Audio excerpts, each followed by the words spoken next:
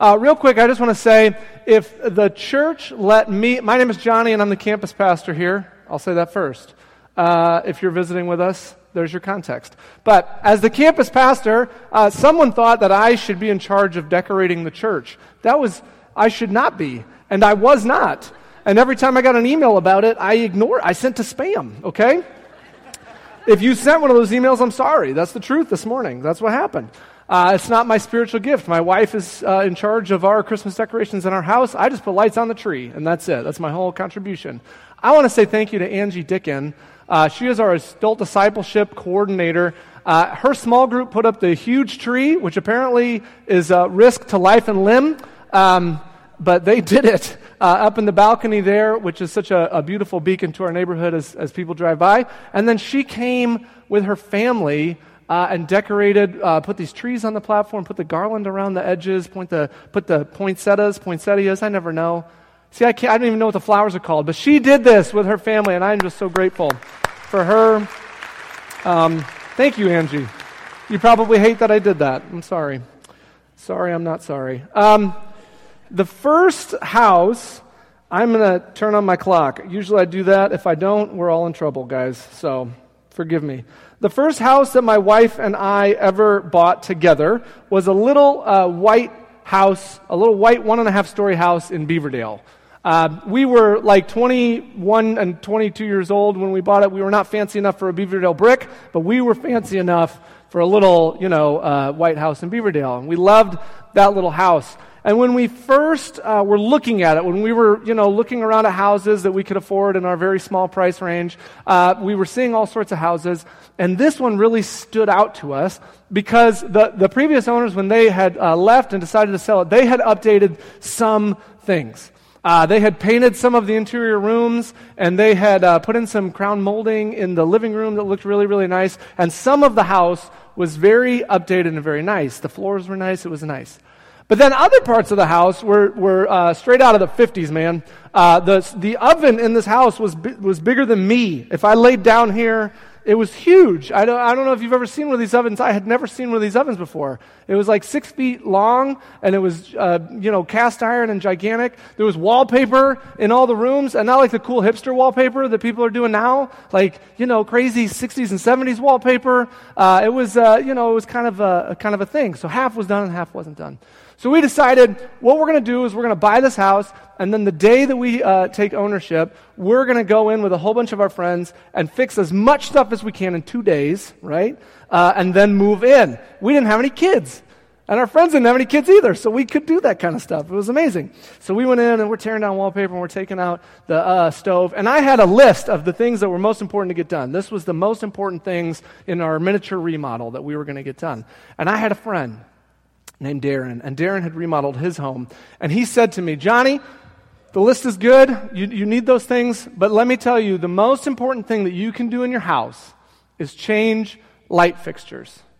He says the most important thing that you can do in your house is get good lighting. He said no matter how beautiful a house is, if it's dimly lit, if you can't see, then you won't be able to enjoy it. We did. We changed a lot of light fixtures in that house, and we had huge energy costs because of it, but we could see it. We could see our beautiful house. It was lovely. Today we are entering the season of Advent, and our series for these next 4 weeks is called Light. Light. And as you heard from our readers, we are going to be walking through the first 18 verses of John 1 together. And this idea of light, this concept of light, the word light shows up over and over and over again through these first 18 verses of John chapter 1. Light is an important concept in Scripture, and especially in this passage. And Christmas, Advent, is a season of lights. We light the Advent candle. We put lights on our trees. I think this is the only time of year where we drive around to see other people's lights. I mean, this is a thing that we do. We drive around and look at people's lights. This is a season of light. It's a celebration of light. And as we gather together for these next few weeks, my hope is that we will find ourselves in awe of the true light, the ultimate light, the light of all mankind, the light that has been given to all people. But before we do, I'm getting ahead of myself, we're going to have to back up. We're not there yet. Because this morning, we're going to start where John starts. We're going to start where the Gospel of John starts, which is different than where the other Gospels start. John decides that he's not going to follow Matthew and Luke and start with the birth of Jesus, and he's not going to follow Mark and start with the beginning of Jesus' ministry. John is actually going to go someplace else. John goes all the way back to the start of the universe. So, we've heard it once, we're going to hear it again. This is John chapter 1, verses 1 through 5. In the beginning was the Word, and the Word was with God, and the Word was God. He was with God in the beginning. Through him all things were made. Without him nothing was made that has been made. In him was life, and that life was the light of all mankind. The light shines in the darkness, and the darkness has not overcome it. This is the word of the Lord. Thanks be to God. The first words, the very first words here in the Gospel of John are supposed to make us remember some other famous first words of Scripture. The first words that John starts with are an echo. They're an echo of the very first words that if you were to pick up your Bible and start reading that you would find today. In the beginning.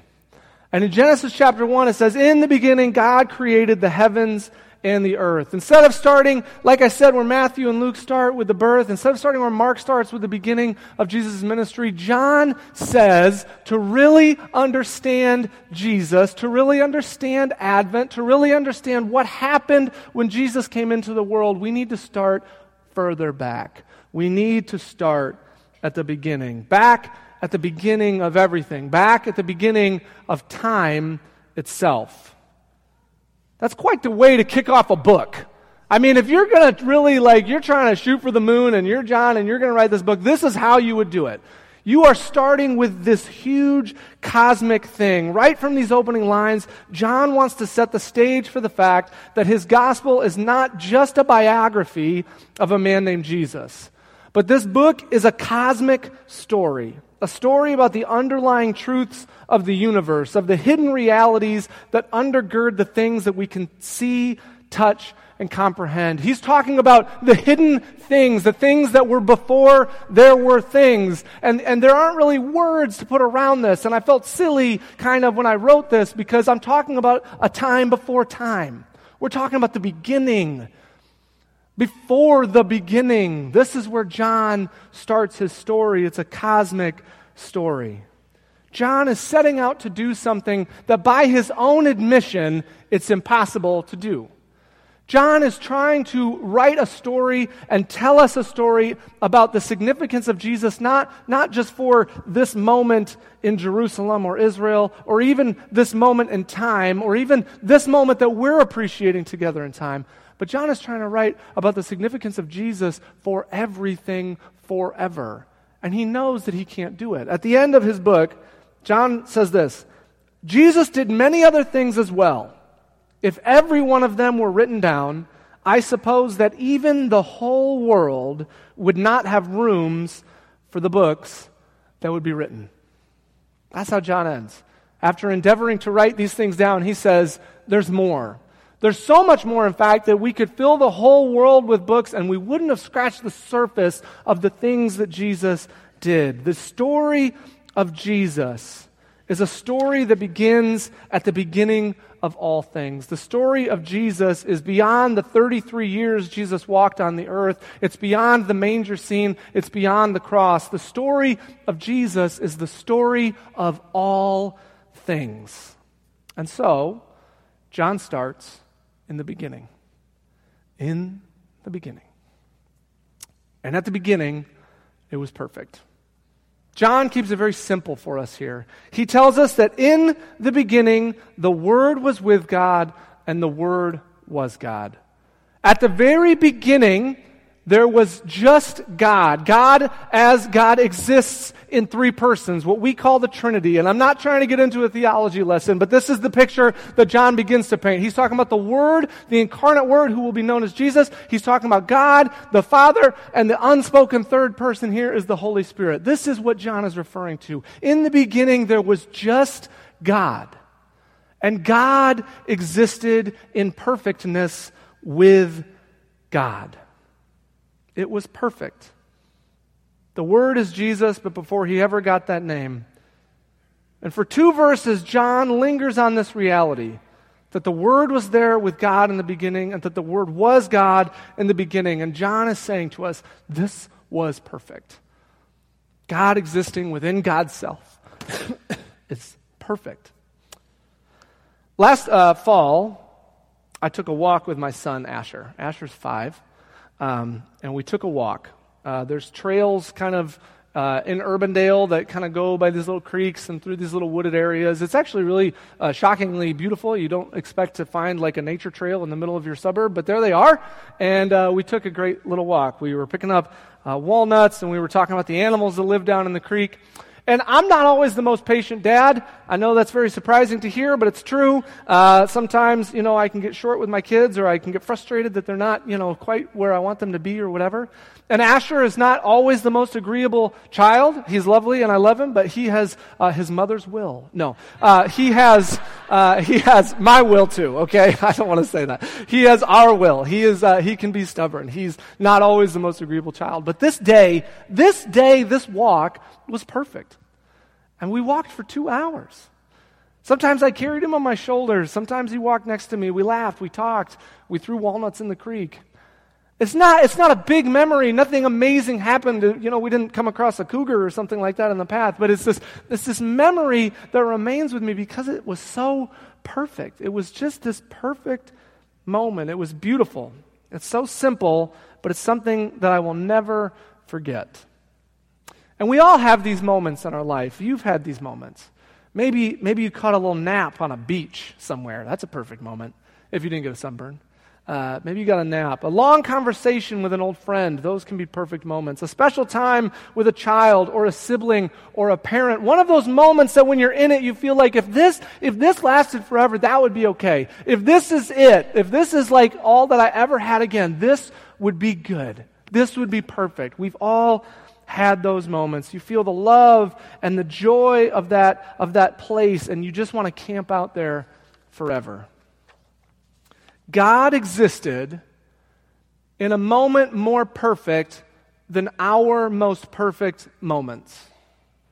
Before time, before creation, in the midst of the infinite, God existed within God's self, with no need of anything else.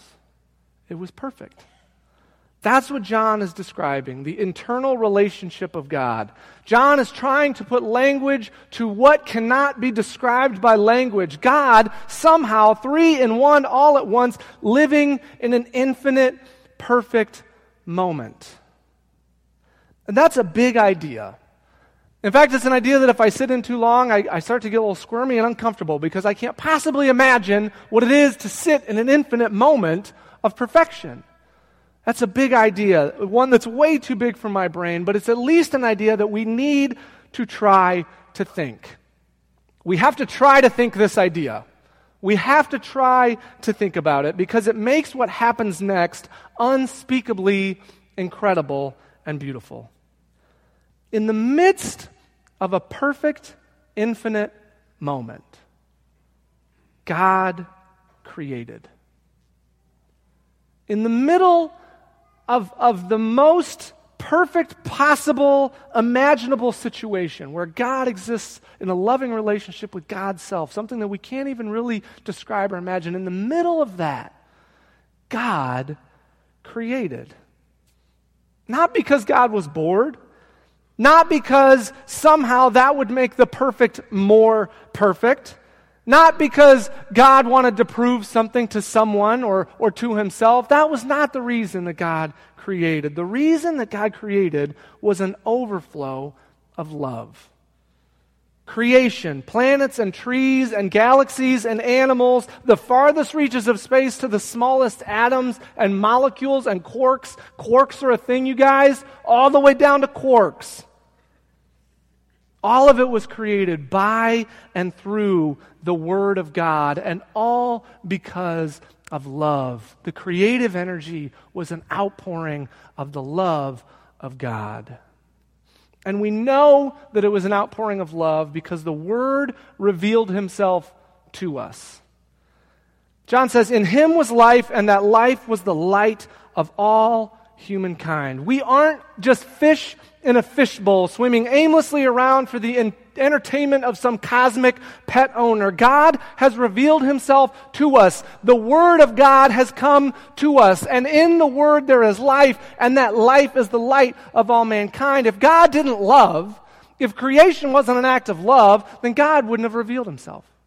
God wouldn't have showed himself. We could have been God's entertainment, God's plaything, but instead, God revealed himself. The world isn't just a beautiful house stuck in shadows, but it has a light where we need it.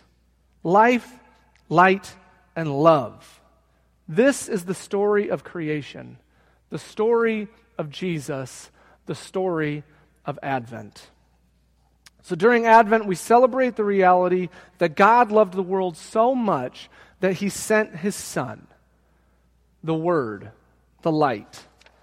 And often when we think about this, when I think about this, when we talk about this, when I talk about this, often when we think and talk about this, we think about it as an event that was somehow out of character for God. That it came out of nowhere. Like suddenly God was going this way, and then God changed his mind and started to go this way. Like somehow God did like a 180 and was going a different direction. We think about this as somehow like this unique new moment. We think because the incarnation had never happened before, and it hadn't, that it was somehow a new idea for God. But I believe what John is telling us here is that this is a thing that God does. This is who God is, and this is what God does. When God could have enjoyed a perfect eternity perfectly with himself, God was compelled by love to create us to share it with. When he could have treated the world like a cosmic terrarium and left us to our own devices, he was compelled by love to reveal himself to us and offer us the light that cannot be quenched by the darkness.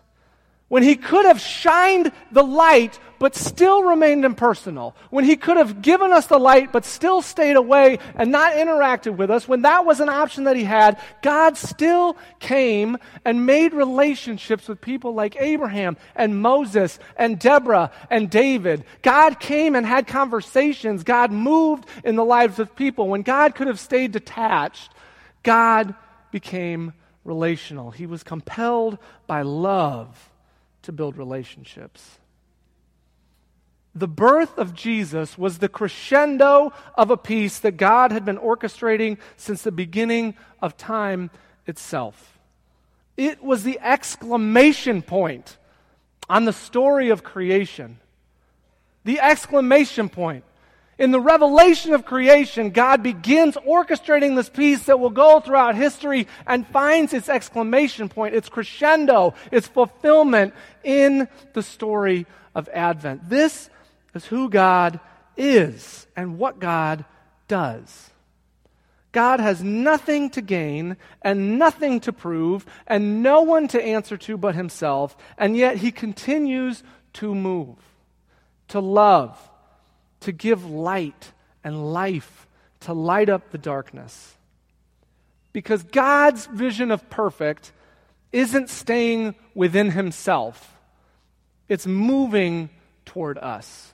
God's vision of perfect is not staying within himself, but it is moving toward us. I don't know about you this morning, but I need God's help to think like that. When I think about the perfect Christmas, I think about my house. My wife has decorated it. It's beautiful. My kids are on matching pajamas and very well behaved. Everything is put together. It's quiet. All is calm, right? This is it. There's a Yule log in the fire, right? It's very Burl Ives, right? Like, this is it, though, right? Like, this is what I'm imagining when I'm imagining my perfect Christmas. And you know who's not there? Any strangers. There are no strangers in my perfect Christmas. None. They are not there. They're not invited. I'm not proud to admit it, but that's the truth. When I think about perfect, I think about insular. I think about me and mine. I think about keeping things close and tight. Perfect means those moments where it's just me and Asher enjoying our time together. That's perfect. When God thought about his perfect Christmas, He thought about no house, a manger, probably some animals sitting around. Literally nothing about God's perfect Christmas was calm. Nothing was put together. And a whole bunch of dirty shepherds were the first people that God invited to the party. This is God's perfect idea of Christmas. Dirty shepherds, animals, a manger, no room at the inn. There's nothing insular about God's perfect. When God does perfect, God does love bursting out. It's not about insular, it's about outward. God's perfect always reaches out. How often do we stay insular instead of reaching out? How often do we allow ourselves to stay within ourselves, within our houses, within our communities, within our small groups, within our church? How often do we allow ourselves to stay as insular as possible instead of reaching out? We are glad to have the light. We celebrate having the light, but are we willing to share it with others? When was the last time you had a conversation with a stranger? The last time you had someone over for dinner? The last time you invited someone to church? And this isn't a guilt trip, or if it is, it starts with me because I have to answer all these questions too. I just told you my version of perfect, so I'm on full display in my hypocrisy here. But this is the question. This is really the question. When was the last time that we reached out? When was the last time that we recognized the light of Jesus and like Jesus, went outward instead of inward? How are we allowing our pursuits of perfect to prevent us from living out what God has showed us His version of perfect is? I am really proud to stand here and say that as a church, we are committed to letting our version of perfect be about moving out. So, excuse me. So this afternoon, hundreds of strangers will come through the Meredith Drive campus. And it'll be like Bethlehem. We have the candles and everything. And we have all these people who are coming through who are going to be exposed to the light of Jesus. That's because Pastor Bepp is committed to reaching out. Pastor Bepp's version of perfect is to be reaching out, to be finding more people to spread the light to. As Sarah talked about this morning, and as you saw maybe last week if you were here, our alternative Christmas giving this year, which is kind of a church tradition that we always do a alternative Christmas giving kind of campaign, is about moving out. We're moving out into Hoover High School and Urbandale Middle School and Horizon Elementary School, and we're moving toward and reaching out to people who maybe are less fortunate, who are at risk. We're providing coats and other essentials to families who need them. It's reaching out, the light and love of Jesus. Corporately, we as a church are responding to God's version of perfect by reaching out and moving toward those around us. But the question that I want us to ask today is individually, how are we doing? How are you doing? How am I doing? Are we intentionally moving toward those around us? Those who are different than us, those who maybe seem scary to us? Are we moving out toward people that we don't understand, toward the strangers, toward the people around us who need the light of Jesus? Are we doing that? Or are we pursuing our version of perfect and staying insular, defining perfect by how little the outside world intersects with ours instead of how much? That is not the way God defined perfect. In the beginning, it was perfect with God. And then God burst out. In the creative, loving energy of creation, God made everything. God made time out of love for us. As we move through this Advent season, I pray that we would have God's view of perfect, that His love and light would compel us to move beyond ourselves to those in need of His love and light all around us. And as we move through the book of John, we're going to see the light continue to progress. John's cosmic story of Jesus turning the entire cosmos upside down, right, is starting to play out in John chapter 1. And that leaves me with one question for us this week, and it's a very simple question.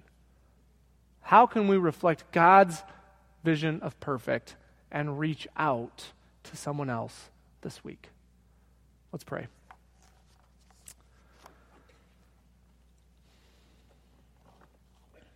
God, I think in my best, most brilliant moment, I couldn't even understand 0.1% of what it means that in the beginning, the Word was with God and the Word was God.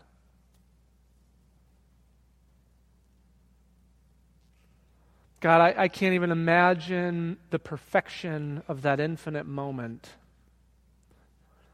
where you existed and you were all that existed and you were all in all. It's an idea that is too big for us to imagine, and yet, God, I think we should try to imagine, because it makes your creative act almost unfathomable.